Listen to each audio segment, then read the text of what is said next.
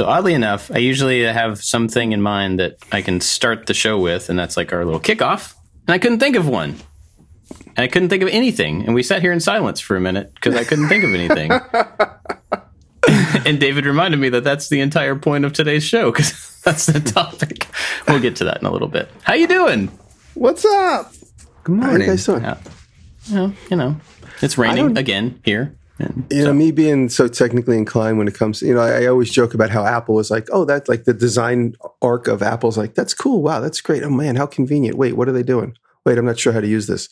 What is this? I have no idea what to do. That's where I am right now when it comes like over the last 8 years of Apple. So I'm getting lots and lots of text messages because the Maker Camp is coming up. So a lot of people are like directing questions at me. And I have the sound shut off on my phone, but I keep hearing bings. I don't understand why. So I don't know how to, if you're going to hear bings throughout the episode, I apologize. I don't know how to stop people texting me. I guess I could turn my phone off, but then it's going to still bing through the computer. Yeah, I turned that off on the computer. It drives me crazy. Like, I need one place for people to get in touch with me. Let me see. I'll shut off text message app. I just shut it off. Now I have my phone. It'll probably still come through, but that's okay. That's what I'm saying. Like, why Apple? How does things work? What's scary? It was very scary, and I have nothing to hide, but it's scary because people are watching your conversations. I'll say Taylor, and she'll be like, "Oh yeah, I saw you were talking to so and so." I'm like, "Did I talk to him in public?" I'm like, "That was a private text message." I go, "How'd you find?" "Oh, I was using your iPad." And I'm like, "Oh, interesting." And then, like the iPad, like even if it's just sitting on the table, the conversation pops up. I don't have that. I have nothing to hide, but still, it's like I'll walk in and Taylor will be like, "I think you should go with the blue." I'm like, "What are you talking about?" She's like, the blue. When you and Derek were talking about what color to use, I'm like, "Oh," and I see my iPad sitting there with like open messages on it. I'm like, "Cool, thanks." Yeah, iPad. I kind of disconnect all of that stuff from but I do it, I guess, because like I have an older iPad that we use with the cameras and stuff. We'll use it to control the sliders because there's like an app to control the timing of the sliders or different camera things or whatever. And I kept running into this thing where messages would show up on my phone as read already. I'm like, I didn't read that. And it was because the iPad was just open and the message would come up and somebody would accidentally touch it or whatever. Swipe it away. And so I ended up kind of going through all the different Apple devices and shutting all of that stuff off so that it only goes to my phone and not anything else. See, I need to do that. Yeah. It's kind of a hassle, but probably worth it. Anyway. Go ahead. What's going on? What's new?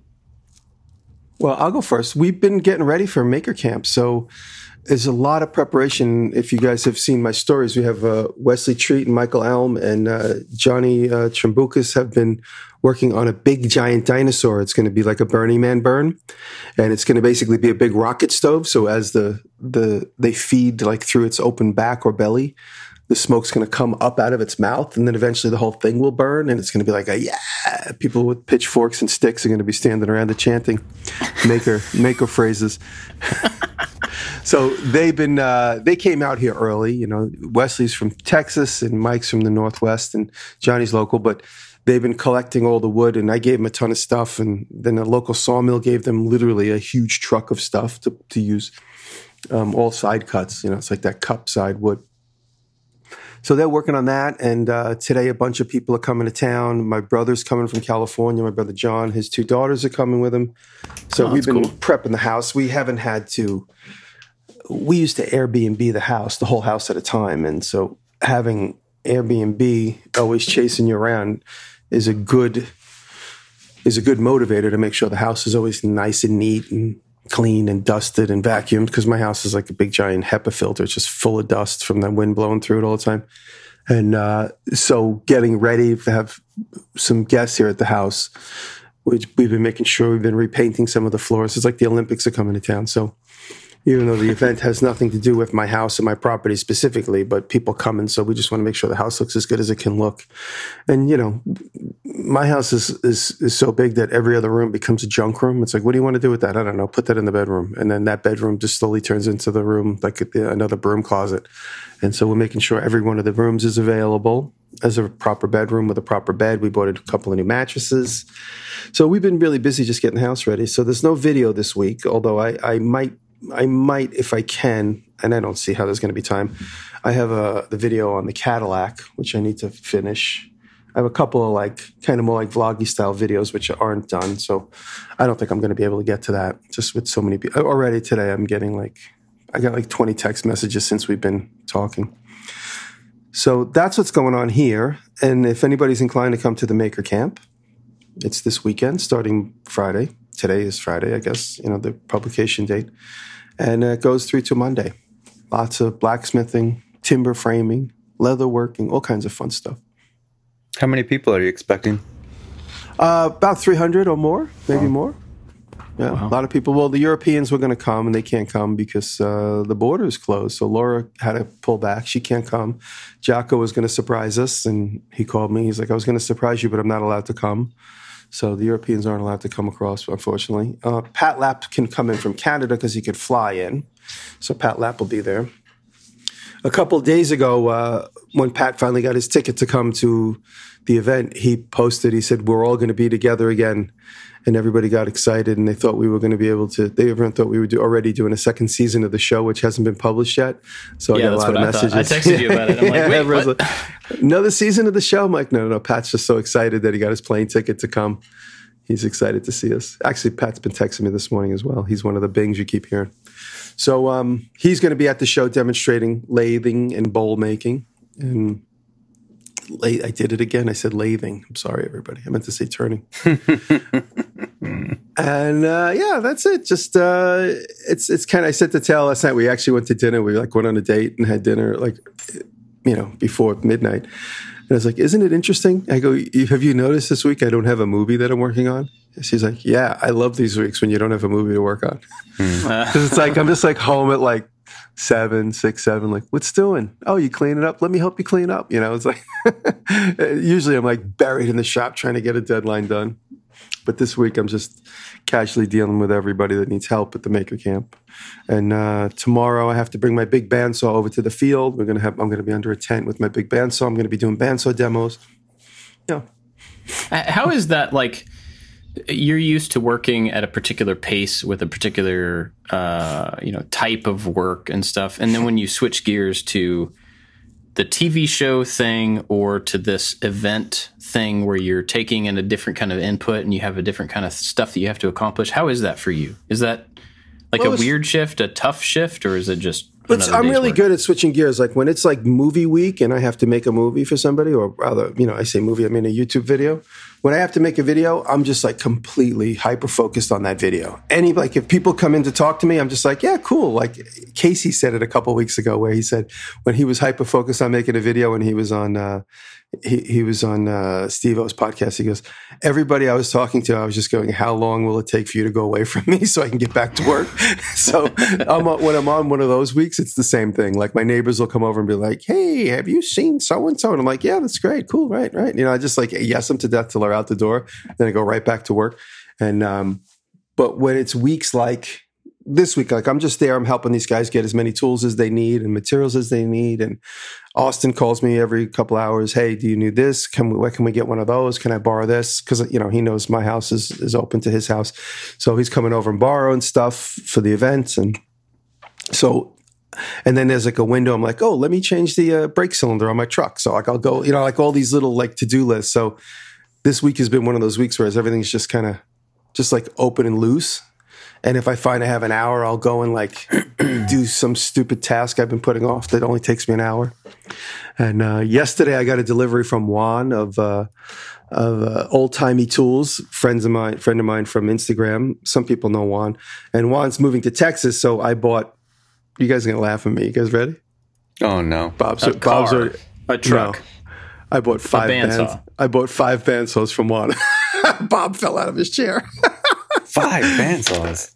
I bought 4 Delta 14 inches and 1 Delta 10 inch.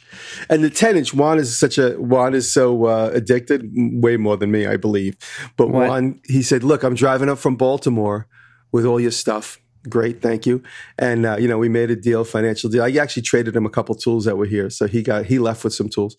But he said, I found this on Facebook Market, a 10 inch Delta from 1940. It's missing some parts, but it's mostly there. It's operable.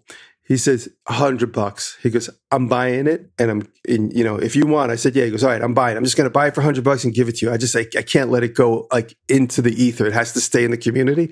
So he stopped along the way. I bought it on Facebook Market just to give to me. I paid him $100 for it, but it's a very, very, very rare antique bandsaw that you never see. I've only ever seen one before in my life. I know Paul Mayette's got one and Tony Rouleau's. I saw Tony's, and PJ Galati got it. Long story short, so now I have 5 new bandsaws, a new lathe that I bought, a short one. It's like a shorty from like a high school workshop class, and a shaper, which is this old timey machinist tool that they don't use anymore. It's more of a novelty, and just a couple of knickknacks, a bunch of wood, big giant chunks of walnut, 5-inch by 12-inch wide walnut, 8 feet long. So the planks are like huge. Yeah, I got 2 of those. So a bunch of stuff. I mean, he has tons and tons of stuff. He just kept sending me pictures all week. He's like, do you want my chickens? $10 each. I was like, no. He kept sending me pictures all week in preparation for the trip. So Juan, thank you very much. I'm happy. So I have bandsaws I bought for 1 or 2 friends. So they're going to come and go. But I'm going to fix a couple up and just have a couple ready to go. Metalworking, woodworking, 2 metal and 2 wood. That's so much physical space of bandsaw. Like the footprint Oh, yeah. of all of your bandsaw that's pretty wild. Yeah. Well, like I said, they're not all going to stay, but he's like, I have nothing to say to that. Yeah. No, physical space. Yeah, well, I have a problem. Yeah. My name is Jimmy, and I have a bandsaw problem. Thanks for sharing, Jimmy. There's a T-shirt for you right there. Well, when I was a kid, I played my first bandsaw. Yeah. No, I know. I have nothing to say. I'm sorry, Dad. How do you buy blades? You got to buy them in bulk now. No, I always have a bunch of blades laying around. I always have a bunch of blades. And I've been working with Starrett. Starrett makes metal cutting blades. So I'm about to sign a deal with Starrett full time. So I'll be working with them. That's awesome. So they'll be giving me metal cutting blades. Yeah. Wow. Excellent. So we good. Well, I'm sure that's my week. The Maker Camp's going to be really cool. I wish I could get to that. My kids we have 2 birthdays in October. And so all of the trips or the events that usually happen in October, like the stuff out west and then Maker Camp, like those are rarely ever things that I could fit in, but hopefully someday we can next year make it happen, because it sounds like off it'd be cool. the hook. And then Mark Adams is going to be there again. Mark Adams is the amazing maker photographer who takes all these cool pictures of everybody at these events. So Mark's going to be there again. He's probably coming today or tomorrow, driving in from Cleveland. It's going to be awesome. And with all the backup for the last 2 years, people are going to be letting loose. It's going to be crazy. Not in a bad way. People are just going to be excited to see each other. Oh yeah, for sure. Well, David, what about you?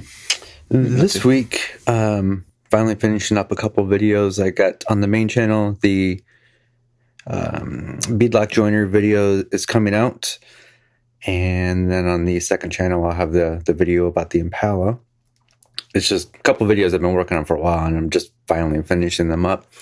But I think, and I can't remember if I mentioned it here or on the after show, that I was looking into buying a building that I could rent out to artists and do that. And that has been put on hold for a little bit because I need to expand my building where I'm working at. So this is going to sound ridiculous, but when we bought the house, it came with 2 garages. There was an attached garage and a detached garage. And the deal was I got the detached garage for my wood shop, and Kelly got the attached garage for her car. And slowly over the last 3 years, I've been moving into her space with my metalworking tools and stuff. And then I got a go-kart, and then I fixed that by buying a trailer so the go-kart can be stored in the trailer. But now I have my dad's old Impala, and that is currently in the garage. And so we're looking for solutions. And the current solution is to turn my wood shop back into a regular garage to park the car, and then expand the wood shop to the back of the property. So when it's all done, it'll probably look just like my current shop, but it'll just be in a different room. because right now the door to the garage is like the tracks have been clipped and the door is bolted shut, the big old car door. And so we'll have to fix that. And then to the back of the shop, a door will lead into what will be the new wood shop. So right now I'm getting quotes on, there's 2 massive trees that have to be chopped down, and you can't get a truck back there. So they have to do it like a crane over the garage to remove the trees. No, I was going to say helicopter saw blade because that'd be cool. But crane's fine too. Which is a thing, right? Isn't there some sort of video? I don't know. Yeah. There's some sort of video that was getting shared around a few years ago of this like helicopter or plane or drone or something with a big old saw just chopping down trees. So wow. That's I don't think anything, the trees might get removed this year. I don't know how soon a slab can be poured for that, but it might all be in the spring. So big changes here, but they won't be, and I'll gain 17 feet more space in the shop. So I'll have a little bit more room for wood storage and tools. So is there anything about your shop now that you like going into something like that, you go, oh, I'm definitely going to change the setup for this or make room for this, or for the most part, it works really well. I like all the outlets and where the 220 is, and then we have floor outlets that would be pretty much exactly the same in the new shop. That has worked very well. What has not worked is behind my bench is the sliding doors, and it's used for storage. That needs to be a little bit deeper. That way I can get 4 foot wide plywood sheets to rest in there vertically. Right now it's only like 3 feet wide. So if I get a sheet of plywood, I really have no place to put it. So just more storage there. And there's some renovations getting done to the house, and our bedroom and bathroom is going to get expanded. So we're losing our music room. So maybe this extra footage will be a place to put a drum set, because right now there's no place to put a drum set. Yeah. That doesn't get used. A kitchen's a pretty good place for a drum set. Yeah. A drum set wouldn't fit in our kitchen. It's so tiny. Put it on a platform, have it fall down like Tommy Lee. It comes out of the ceiling when you need it. Welcome to Make Something as I hover down. Another thing, I remember at one point you were talking about, I think it was you, talking about the floor in your shop. Oh, I hate the floor. Obviously you'd be pouring a new floor if it was in a whole new thing. So what would you do differently? What was the problem? I don't remember exactly. In the current shop, you can't tell in the video, but it's like a pitcher's mound in the middle. So I think the idea, and they failed, the idea is like if it's snowing and you park the car in the garage, the water falls away. As the snow melts, the water falls away. But instead of draining towards the front door, it just drains all into the corner. So it's like a big pitcher's mound.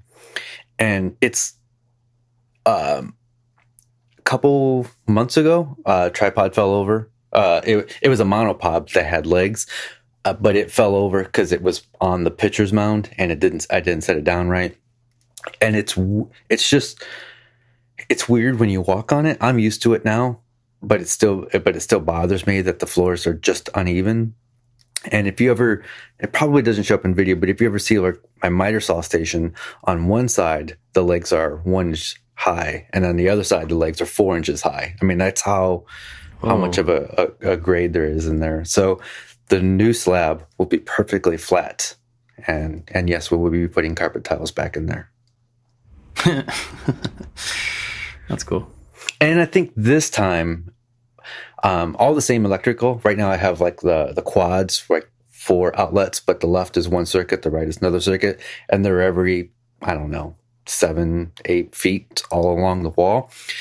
This time, I think I will have them mounted on the outside of the drywall instead of in the drywall. That way, if there's ever a change, I can do it without tearing into the drywall. Right. Yeah, that makes sense. I know, like electrical and, any plumbing stuff, air stuff, or venting, that for me, I go through this cycle where I just change something significant about the shop every 6 months or a year. And so that stuff being exposed, that's a big help, because then you can just like adjust Yeah. as you go. Yep. Cool. Well, that's exciting. I mean, do you have any idea on timeline for that? Like, No, the goals, contractor I that's guess? working on the bedroom and the bathroom, they gave us some estimates. I want to get some more estimates, but the very first thing I need to do is just get these 2 huge trees removed, and then if somebody can pour a slab this year, it'd be awesome. But I doubt that that'll happen. So it'll probably be in the spring. yeah. I guess with the temperature there, you can't pour concrete slabs in a certain time of year. Yeah, Is that true? I would imagine so. I am not the I'll person tell you to what, ask. when we did my slab, it's funny because David, the Mexican carpenter, he said to me, that's the name of his channel. David said to me, when he came to look at my shop, we built the building in October. And so now it's November and it's like the second week of December. And he comes to look. I had just a dirt floor in my big barn in the backyard. And he goes, yeah, we could. I go, because I was hoping it was too cold to pour, so I wouldn't have to come up with the money. I said, what do you think? I go, it's too cold, right? We're going to have to do it like in maybe April or May. He's like, no, it's fine. You could pour. I'm like, really? He's like, yeah, we could have this done in like 2 weeks. I was like, immediately, I was like, yeah. Because now he's going to give me a price. And I'm being like Big Willie, like, yeah, we could do this. No worries. As long as it's done in like 5 months from now, it'd be fine. But we ended up pouring it. We came up with a payment schedule so I could pay him. And we poured it. It was like 10 degrees out the day we poured it. Cement's got some sort of like cold retardant in it, which keeps it, makes it work with the cold. And obviously everything worked out, but I was hoping that the cold would be a good incentive to wait. Yeah. So I was being insecure, but we were able to get it all done. Is there an advantage or disadvantage to having a contractor kind of manage all of those different stages of pouring, framing, drywalling, and stuff? Or is there an advantage to me just having somebody pour the slab, then finding somebody to frame it, then finding somebody to do drywall and then electrical? Well, I was very lucky when it came to that because I had guys that were in the community that, they knew their work was going to show and shine. So they, and they're good to begin with. So there isn't even any excuses to be like lackadaisical or late on there. When David came and looked and goes, we can get this done. But he doesn't live here, so he knew he had to get it done so he can go home and it's done. So those guys worked their butts off to get it done. Same with Kyle. Kyle doesn't live here, so Kyle did not waste a minute. I mean, they literally worked every single day, 15 days in a row, late into the dark every day, just so they knew they can get home. So like I said, I got lucky. I got guys that are passionate about what they do, proud of what they do, and just want to get it done. Mm-hmm. And so that's the hardest part, it's I can't get anybody to do anything here. I got lucky last year. I got 3 guys that did a lot of the work. They did the inside of the barn, but then they had internal conflicts, and then their little crew fell apart. Had nothing to do with me or their skill set. They decided to not get along anymore, and so they kind of went their own ways, which is unfortunate because as a team they were very good. But now I'm out again. I can't find anybody that could do this. Do this, meaning contracting work. I have a lot of work over at the racetrack. I wish I can get people to come and do that. I want to do the barnwood walls in the racetrack building and do the exterior over. And right now I have nobody I can trust, except for my own little crew. But there's no time for like me and Mike the fireman and Rob Rojas to do it because we're all doing other things. I don't have any experience with this, so I'm probably just talking that I shouldn't talk, but I'm going to anyway. That's what we do. I know a few people who are real estate agents who build houses. Some of them have a contractor that they work with for every single one, and it's just that's their person that manages it all. I know somebody else who kind of is the general contractor themselves, basically, where they're managing all the subcontracts, handling the order of everything. And I think that has to do with how involved their personalities are. Like that person wants to make sure that everything is managed the way that they want it managed. I would imagine that the first time they did that, it was really difficult because you don't have the context, unless you have like a construction background, you probably don't have the context for what all has to happen in what order and what the expectations are. So I would think if you were going to do that one time, for a big project like that one time, getting a contractor would just make the whole thing safer and easier. If you're going to get into like I don't know, renovating rental properties or, flipping houses or something like that, becoming that person yourself would end up saving you a lot of money and giving you more control over time. That's my assumption. Because we've thought about that as well. Like, we looked at our backyard a couple of months ago, and we have wanted to get a pool since we moved to Kentucky. But I never even considered it because there's not really a great place where it would fit with the given structure of the backyard. But so we got to looking at it and we're like, well, I mean, if we cut out this hillside right here and then moved the entrance to the garage and moved the driveway and built a garage there, we could do it. But it's not just putting in a pool. It's an entire area of change. And when I got to thinking about that, I'm like, well, I guess technically I could build the garage. Technically I could pour some concrete, but I have no idea how to manage all of those pieces to get an entire thing like that done. So I think... Right. What has to come first? Who's in charge? Yeah. What time this concrete's coming? Yeah, that's always... And even the design for an area like that, to make sure that you have all of the stuff thought of, because we have utilities running through there that I can think about, but I don't know when they need to be moved or who would move them or how that would even happen. So, I guess it depends on how long you want to continue to do that type of work. That's my 2 cents. That makes sense. I guess you did ask for. But anyway, well, that's exciting, man. That's pretty cool. Yeah, I'm excited. Get a new shop, even if it is similar to your existing shop. It's still pretty cool. I will gain. It'll be 17 feet longer. So right now, I think the current shop is the outside dimensions of the building are 24 by 28, and so the new one would be around 24 by 45. So I gained 17 more feet. Right now, my ceilings are 8 foot, just a little over 8 foot, and they'd be a little bit higher, at least 9 foot. Because trying to move a sheet of plywood and with a ceiling that's only 8 foot is a pain in the butt. Plus, the lights, it gets trickier with lighting for video when the lights are 8 feet above you. So having the lights a little bit further back will actually give me better lighting in the shop. Yeah, that's great. Cool. Well, let's see. For me, we are finally putting out the video this week that we were supposed to put out last week. We ran into just a technical problem last week. And so it was Thursday when our videos usually go out. It was 11 o'clock when our videos usually go out. And we were like, well, it's just I don't know, the plans aren't quite done. And we could put them out, but they're not really right. We need to correct a couple of things. And then we got those just about ready. And then it was after lunch. And I was kind of like, I don't know. And we've talked about it before, where if you create a schedule for people and they're used to a certain thing, then if you go off that schedule, sometimes it can kind of throw people for a loop. And we've seen views just completely tank on a video that they shouldn't have tanked on just because it went on a Saturday instead of a Thursday. So at the end of lunch last Thursday, I was like, no, we're just going to wait. It's not worth losing potential views to have it out on a day when we could just wait a week and actually loosen the schedule on ourselves a little bit, add some breathing room. So that's finally coming out tomorrow, which is cool. And it gave me time to do another quick little project for a few weeks from now. So trying to get ahead. And yeah, I guess that's kind of what I've been up to. But gets us kind of to our topic today. So I did a quick little project last week, which was something I needed. And I got it done. And then I thought, and this is the same cycle I've been through a bunch of times lately. Okay, cool. I got to think of what I'm going to do for next week. And then I started thinking about all of I'm used to having a list of, I need this. I need countertops. I need cabinets. I need a table here. I need this thing and I need that thing.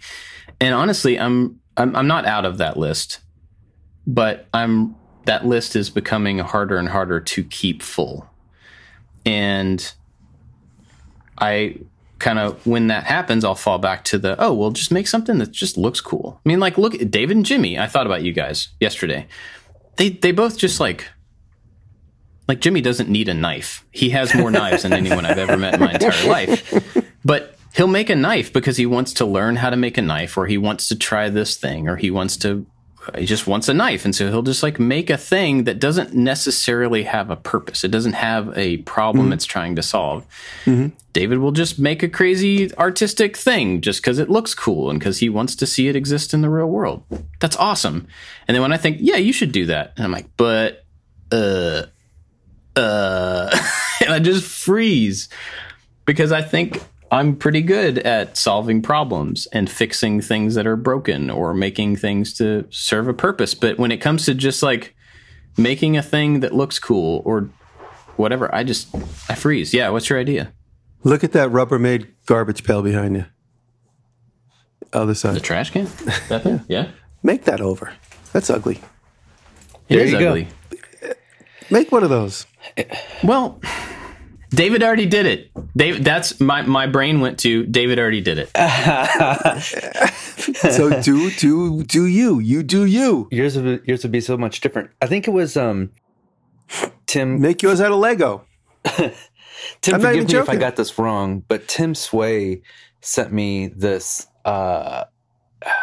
It was a thing for songwriters. I think it's been a good 6 years since he sent this, but it was like a jar and it had these like wooden dice. I don't know what the plural of dice is. And each one was like a subject or an idea, and you would roll the dice and these 4 or 5 dice would come out, and it would be a place, a subject, and some other variable, and then you would write a song about that. So what you could do is create some sort of like lottery system for yourself where you're pulling out the power balls and then you have to create, then not having parameters is the biggest roadblock to a lot of projects because you're just open to, you can do anything. You can do anything you want. And I deal with this with music now. Like I have all this stuff. I have all these plugins. I have an unlimited amount of tracks. I could write anything that I wanted to, but I've got too much. There's too many choices. So I'm paralyzed and you don't do it. So maybe doing something like that where you're just forcing parameters on yourself will help you do something creative. We're into the topic, right? This is the topic for this week, kind of. You Sure. kind of slowly slid into it, right? Yeah, I guess so. Did we announce it? I didn't even notice. I was busy answering text messages. But there's. I was just going to do a little intro. I have a lot of friends, and an ex-girlfriend of mine. She always had this problem. She would do anything for anybody. Extreme creative. She's incredible. She would do anything anybody asked her, but when she's sitting home alone at her sewing machine, she has no idea what to do. She has to be given an assignment. And she could never figure out what to do for herself. And it was always a big problem because she would actually get frustrated. And there's a couple of maker friends of mine, same thing. If anybody gives them something to do, they're all over it. They spend the entire weekend making something for somebody. Once that's done, there's a vacuum. It's like, what do I do for myself? I need to just sit here and wait for somebody else to tell me what to do. And there's so many things you can do to jog that within you, but you also need to kind of tap into that energy, whatever that vein is, when somebody gives you an assignment. You need to tap into that energy, whatever that is. It's not just coming up with a good idea. It's just tapping into that. What is it about me wanting to please somebody makes me motivated? You have to tap into that about wanting to please yourself because it's really important to be able to do something for yourself that it has the same energy level that you're doing to please a stranger. You know, when you're given a job to do something, you're like, I don't want to look stupid. I want to make sure I deliver. I want to be honest. I want to have integrity. I want to make sure that it's good. But the minute all that's gone because it's not against the wall or against somebody else, you're just like, I don't know what to do for myself. And it's almost like it's like writer's block in the extreme because you're not there to please somebody else. You have to take care of yourself, and it's hard to do that for yourself. It's hard to look at yourself and say, what do I need? I don't need anything. I'm fine. I'd rather just go watch YouTube or I'd rather just go watch TV. You know, you really have to tap into that. You know, what are I'm no psychologist, but what are those endorphins that get you going when you have to please another person or a client or anybody? It's anybody. But when you're left alone, you're just like, I don't know what to do. And almost to the point where you're like apathetic. You don't even care to do anything for yourself. And, you know, I think that's more of the hurdle than not having the good idea. because the good idea could be anything. You could look around your room. You could make a new mic stand out of wood. Like there's a couple cool mic stand. I'm just looking in your window there. You could look at that folding chair in the back. That folding chair? Now, that's not just a device for wrestlers to smack over each other's back. You could make that out of walnut. Make a folding chair out of walnut. Make your own folding chair out of just like found objects. Remember you made the green machine out of like found objects and stuff? Yeah. And all it would be is an engineering problem. And people would be like, that's so stupid that you're making a folding chair. But by the time you're done, you will be like, these are all the 5 things I've learned about mechanical engineering a folding chair, And making that folding chair is so complicated if it didn't exist, And for you to make it, you'll implant in your vocabulary 10 things that you will take with you to other builds, and they'll scatter into the ether of, your vocabulary of know-how. By just like, and then you could say, I'm going to make a folding chair, and I'm going to make it out of curtain rods, or I'm going to make it out of leftover conduit, and this is how I'm going to do it. And you learn how to weld thin wall, you learn how to cup a pipe to fit another pipe. There's millions of little decisions that you can't otherwise identify until you're actually in it. But, if somebody came to you and said, I need 5 folding chairs made out of this pile of conduit, I'll give you, $800 each. You'd be like, you jump into it. You wouldn't even ask why they need it. You'd be like, that's stupid, but I'll do it. That's interesting because I don't really do things. I don't make things for other people. So what you're saying, the idea is definitely there, but it's not, my typical workflow is not to fulfill the need of someone commissions something or whatever. But the same thing applies where I get the most enjoyment out of making a thing to do a job, to fill a need, to make something easier, to make something just look better.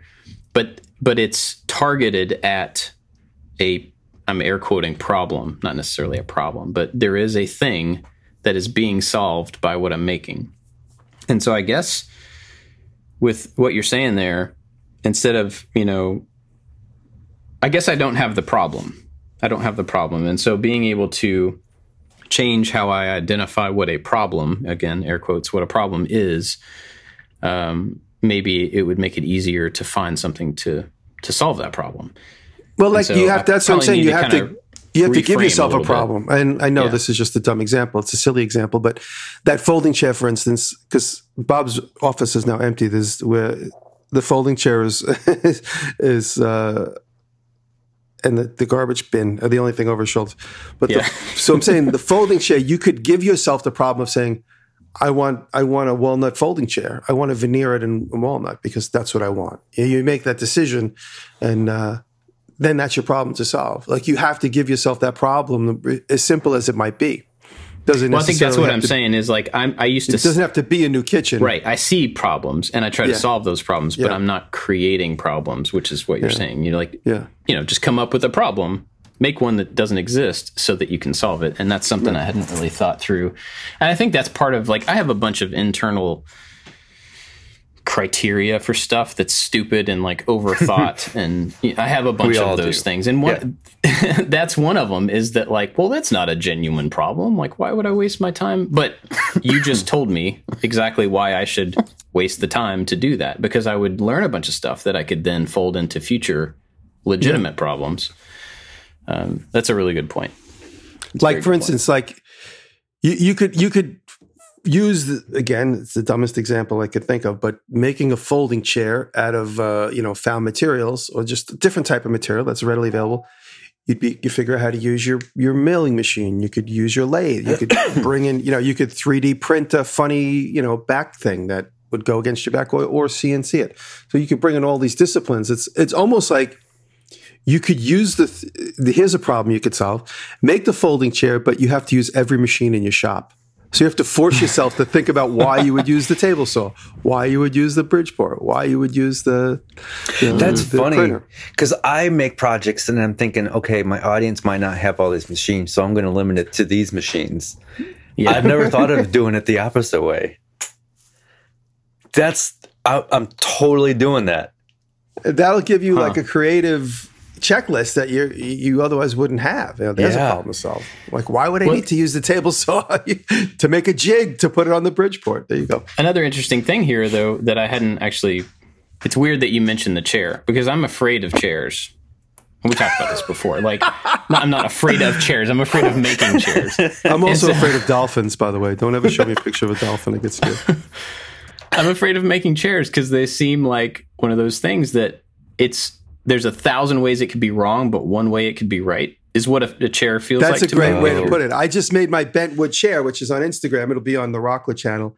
And as soon as I was in the middle of making it, it was too late. I'm like, the butt is going to be too short. There's nothing I could do about it. I can only add wood later after it's done being built. I can look at it and go, I need to add like a breadboard end to make the butt longer. I couldn't take the slats I had already started bending, making them longer. I didn't account for the curve, so the top's a little too long, and the butt. So I should have moved the curve up a little bit, so I would have had more butt and less back. Anyway, Taylor thinks it's perfect for her smaller body. Me, I sit my knees are out in space, but I love the phrase. There's 1,000 ways to make it wrong, and there's only one way to make it right. Yeah, and it's funny because there's a Post-it note right here that I wrote that several weeks ago that says, "How do we address fear?" Imposter syndrome head on. And I wrote that down after we talked about imposter syndrome because I was thinking, what about if there was a video that was just about doing something that I was intentionally afraid of or unconfident in? And that was the point of the video, not the thing itself. Take a thing that's just like, I'm going into this absolutely blind and pretty sure that I'm going to do it wrong, but we're going to do it anyway to just break through that initial get the failure out of the way.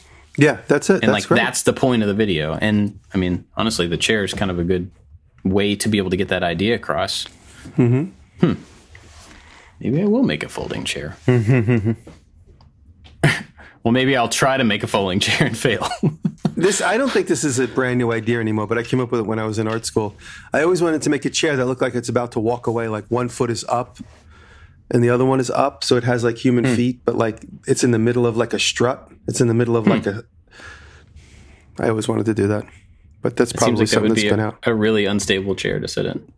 No, it would look unstable, but it would obviously be stable. Is there something like that, Dave's looking through his? I have a few chair books, and I've seen something with actual feet on there, so I'm flipping through. But not, I don't think as you were describing, just chair with feet. I came up with this idea. Do you know how I came up with this idea 100 years ago walking in Manhattan? There was a mailbox that had been hit by a car and its legs were all shifted. It looked like it was about to run away because its legs were like gestured in a way like it had been hit and twisted, and it looked like it was just getting ready to walk away, the mailbox. It was so cool. That's pretty awesome. I find it's really easy to, and this is probably the same subject, but it's easy for me to give advice and solutions to other people's problems, but not figure out my own. Like, oh, Bob, you don't know what to make and you don't know where to start. Yeah, just roll the dice and give yourself parameters. But I might sit here next week and think, I don't know what to make. And even though there's 200 things written down in my notebook of what I want to do, none of those things is calling at me right now. There needs to be a purpose, and I might be paralyzed by having too many options. And so I always find it's so easy to give advice, but then when it comes to myself, that's when it gets tough. That's why you got to write on your computer, roll the dice. Just keep that Post-it note up there. Yeah. I have tons of, like that Post-it note I showed you, I have tons of them around here with different little things to remind me. Because I get so caught up with, just daily stuff that I forget these little nuggets of these prompts. Oh, yeah, Jimmy has a bunch of notes there. Little prompts to get you to remember things or to remember things. I found, you were talking about there being a list of 200 things. I have a huge list, and I have a present list of things that I actually need right now. It's not like these are all future what if kind of things. I mean, I need a table in our dining room. That's a thing I need. But there's that and all the other things on that list. There's something about those projects that's so unknown that I haven't quite nailed down that I can't. It's like a hurdle, like a block on that particular thing.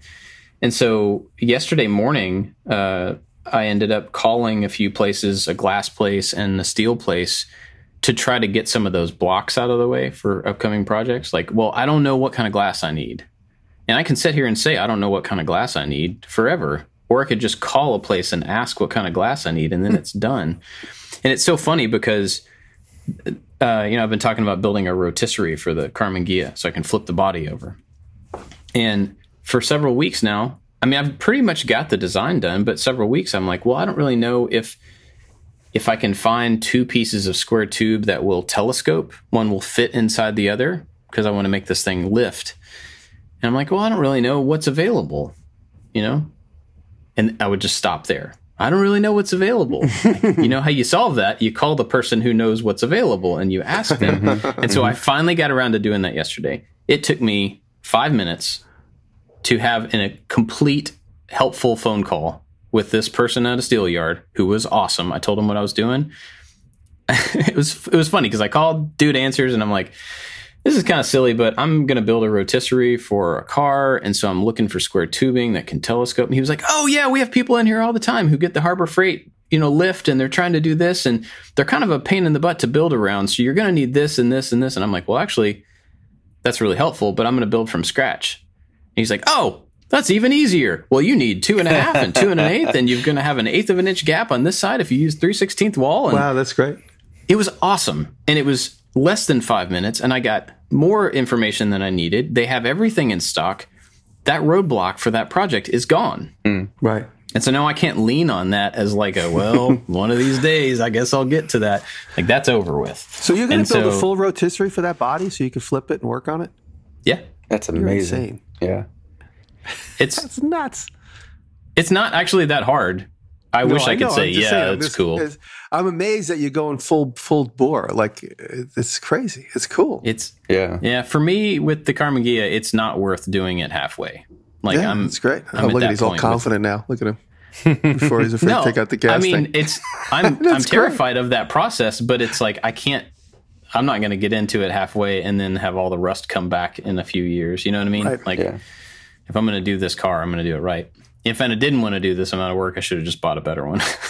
And I didn't. So, did you see that? Did I send you that video of the car going into some acid, that like Porsche body? Yes. It was like sinking into. Elite Auto Body is a great Instagram channel for auto body guys. It's just a collection of really good auto body clips. They all come together on this one channel. I don't even know if it's somebody's channel or if it's a promotional video channel for somebody. Elite Auto Body, and it just shows like the most cutting edge technological stuff for guys redoing cars. Well, and that acid bath that you showed that's what they do to new cars. Like when they come off the line, there is an acid bath where they lift the body on these like kind of spindle things, and they dip it in this weird way into this giant acid bath to etch the surface. And then I think they might even do the same thing with the initial primer. I'm not positive about that. Because there's tons of oil on it from the manufacturing process, from all the dye stamps and stuff. Yeah, it's really crazy. But in fact, I saw a video similar to that from the Tesla factory, and it was talking about how their bodies are treated, but then also it showed some of the stamping process, because they have, I think some of the body panels are aluminum. I might be wrong on this, but there was a stamping process where the dies for these, like the majority of a body of a car is pressed at one time. And these dies are huge, like bigger than this room, just gigantic machines to press a single piece, and then it just kind of like pops out the other side, and you're like, oh, look, that looks like a car. It's like the shape of a car. Anyway, if just so you are aware, if you take anything down to bare metal and you're worried about it rusting, Eastwood makes a primer that is a roll-on. So if you don't want to set up a spray booth or whatever, there's a quick way to get a coat of primer on there. I got some stuff from Eastwood called Afterblast, and it's I think it's kind of like a phosphate zinc coating. And so it's not a primer, but it's to stop a flash rusting on the surface. And so after you get it blasted or you get it down to bare metal, you just put this on, and it creates a really thin coat pre-primer. I did see that roll-on primer, and I think I might have even got some of it. That whole process is really intimidating, because I've got a guy who can come out and blast it. So once I get the thing built, I'll get the car body on it, roll it out into the field. He'll come blast it off, and then I immediately have to get it all covered, or it's And so I'm trying to look into that afterblast stuff, which is just in a spray bottle. You just kind of like spray it on and make sure it gets coverage. And then the priming process being set up so that I can roll it. I can spray it out there, let it dry, roll it right into the place where I'm going to put on the primer.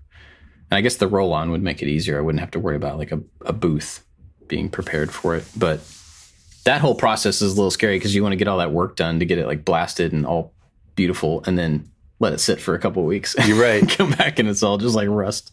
Yeah. I don't want that. As I'm, I think I mentioned I took an online course about auto body work and painting, and it's not one of those things where you can just do one stage and then let it sit for a few weeks, because the way paint works, it's either a mechanical adhesion or a chemical adhesion, and for the chemical, it's you spray on wet. Like you put your coat on, and then you're putting your next coat on 10 minutes later because it needs that chemical adhesion.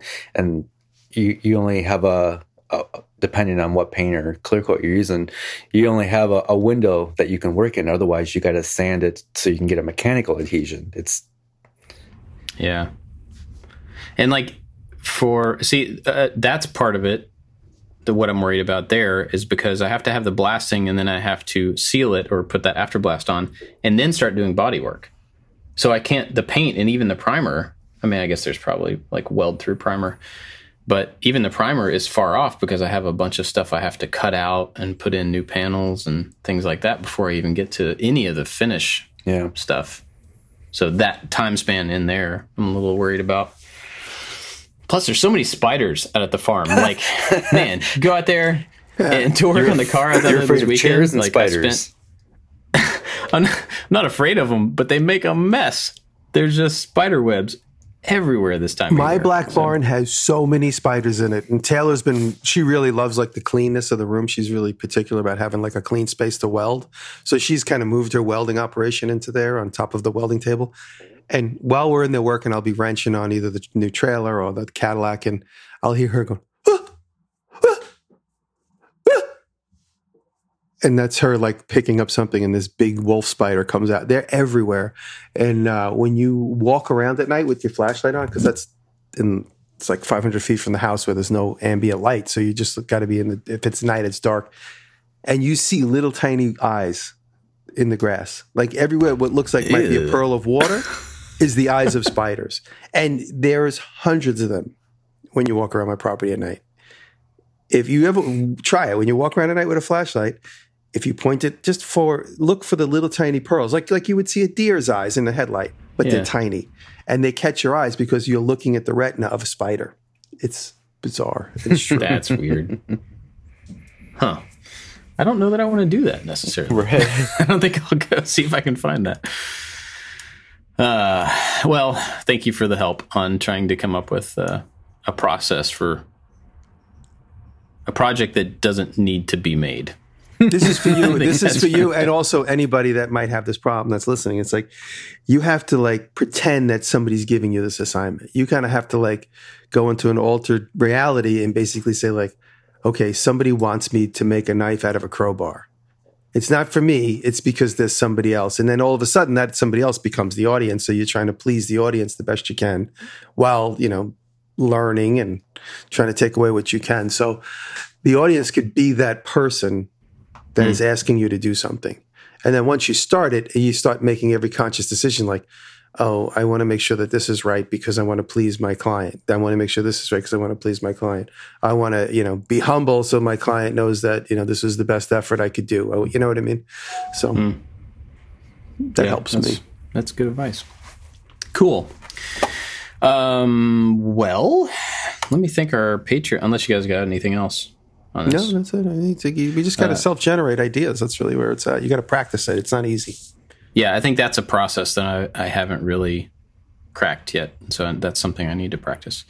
Let me thank our Patreon supporters who are fantastic and help out the show. They keep it going. So big thanks to everybody over there at Patreon of all different levels, but especially our top supporters, Odin Leather Goods, Full Steam Designs, Rich at Lowen Designs, Blondie Hacks. Did you get that email from Quinn about? Yeah, Yes, we're gonna talk about Blondie hacks here in a second. Excellent. Funkiss Artistic Creations. You can make this too. Chad from Mancrafting, Works by Solo, Albers Woodworks, and Corey Ward. But there's also a huge list of people like Ryan LaValle. Ryan's one of our patrons, and we're grateful for him and for everybody else who helps us out over there. So if you want to get the after show, which is another little separate podcast of us talking about secret stuff. I've got some secret stuff today. Oh. Yeah, it's kind of, after showy stuff that we talk about in the after show. If you want that, you can go to patreon.com/making it and help us out and then get the after show, or don't. We're just glad you're here. You guys got anything to recommend today? Yeah, Blondie hacks. Oh, well, that's convenient. So after talking about my new mini lathe, she reached out through our Patreon messages and said, hey, I have some playlists, and they are the absolute perfect playlist that I need to get started in lathing. That's the correct term. Lathing. So yeah, my pick is Blondie hacks, and thank you for reaching out. Cool. What you got, Jimmy? I talked about Elite Auto Body, but check out the Elite Auto Body Instagram account if anybody's getting into car stuff. It's by watching it, I have a dent on it's new to me. It's a 2018. I bought it new, my Chevy Silverado. I have a big dent on the pickup bed side that I hit like a stanchion in a parking lot one day. And I think I might make a video based on me watching Elite Auto Body, thinking to myself, I could do that. Instead of like thinking, I have to fix up something that is old and decrepit, I could fix a brand new car. So I might do a video of me fixing the side of my, painting it black again, just like it was, pulling the dent out. The cool thing about Elite Auto Body's channel is they show all this technology where people are fixing dents down to perfection with no auto body filler. They pull the dent out, they weld these little rings on or these little tabs, all these little things to pull the dent back out completely, and then finishing tools to completely smooth it over. And it's pretty bizarre how some of these things don't look like they're fixable, and then obviously in a 5-second clip on Instagram it looks perfect when they're done, but obviously it takes hours and hours. But they pull these dents out of folded door jambs that look perfect. Something I've been into lately is just watching shaping metal with a hammer, whether it's pulling dents out using a hammer and whatever that backing piece is called, or just shaping it with a sandbag and a hammer. I'm like, I didn't even know these things were possible. Like, this is so cool. I want to get into this. And so to kind of practice, because I'm not going to paint the Impala until next spring when the temperatures get back to normal. But in the meantime, I've been thinking about I need to go to the antique store and get an old toolbox or whatever, and then maybe reshape the lid or add to the lid or do some weird things. And so I want to practice those techniques. It's something I've never done. By the way, Dave, did you either of you guys see it's on HBO Max, the Sopranos prequel? The coolest thing about the whole movie, I wasn't a huge fan of Sopranos, only just because I don't pay attention too much to scripted stuff. But in general, the coolest thing about the entire thing I came away with, I want a 67 Impala convertible. Is there a 67 Impala in there? Yeah, it's a convertible though. It's like one of the characters is driving a 67 Impala convertible, and I was like, that's so funny. Apparently, there's some show, and I think it's called Supernatural. And there's a 67 Impala in there. So anytime I do Google search, this stupid TV show comes up and ruins all my Google searches. Yeah. I got to find it, send you guys. Well, for me, it's our good buddy Jocko. So I ordered his kinetic driver that he designed, and it came in the other day. And this thing is absolutely beautiful. Yes. I mean, the whole marketing thing for this was that you don't need it, and I agree, you don't need it. It's excessive. But man, it's gorgeous. And it's like way more legit than a tool should be that doesn't come from major manufacturing. It's just crazy. It's a beautiful, beautiful tool. And I kind of don't even want to use it because it's so pretty. The packaging is really awesome. It comes with a whole bunch of different bits. Basically, it's a precision screwdriver. Anybody that doesn't know, you can't see it. But if you haven't seen it, it's a precision screwdriver that has a bearing on the back of it so that in a really high spin, you can hear it bearing. So it kind of uses the weight of the flywheel at the bottom to spin in. So you don't have to, twist your hand and stuff. Again, you don't need that. It's just a screwdriver. But man, it's gorgeous. And, when our friends make stuff, I like to support it and buy it. And this is just a really, really cool thing. He also sent me in that package one of his, what does he call them? The Sharp Edge. It's a Sharpie with a different case on it. Mm-hmm. It's this machined aluminum anodized case. And he sent me a one-of-a-kind orange one. And it is so cool. Yeah, that's cool. So cool. And so they have flat sides to them, so your Sharpie won't roll away. Does it make the Sharpie nice and heavy? No, it's actually, I think, lighter. Huh. I don't know. I really we just got new kitchen utensils, forks and knives and spoons, and they're really dense and really heavy. And I like that. Yeah. I like I have a Sharpie in my hand right now. I want it to be super heavy. So this one, it's about the same. Maybe it's a little bit heavier, but not noticeable. Like without holding a regular Sharpie, I would have thought it was lighter. So yeah, it's not much different, but it's really slick. He just designs great stuff. He does. And I think, the Maker Knife, I think, is like one of my favorite things. I have it with me all the time. And these new tools are great. And so they have a company now called Placed Atoms. You can get all of this stuff from Placed Atoms, and it's a design company where they design cool tools. And so I'm learning a lot from watching what they do. I also just like to see my friends do good work and succeed at it. So, go check them out. I don't have any videos or anything because I haven't really been watching anything. So sorry about that. I just did a little research, and I think it's a 66 Impala. Okay. I just sent you guys a picture I found online. Cool. Oh, yeah. They did a mighty 65 or 66. They did a body redesign in 67. So yeah, you got like that sharp back fender. Yeah. That kind of flares up a little bit. Yep. All right. You guys got anything else? I think we good. Cool.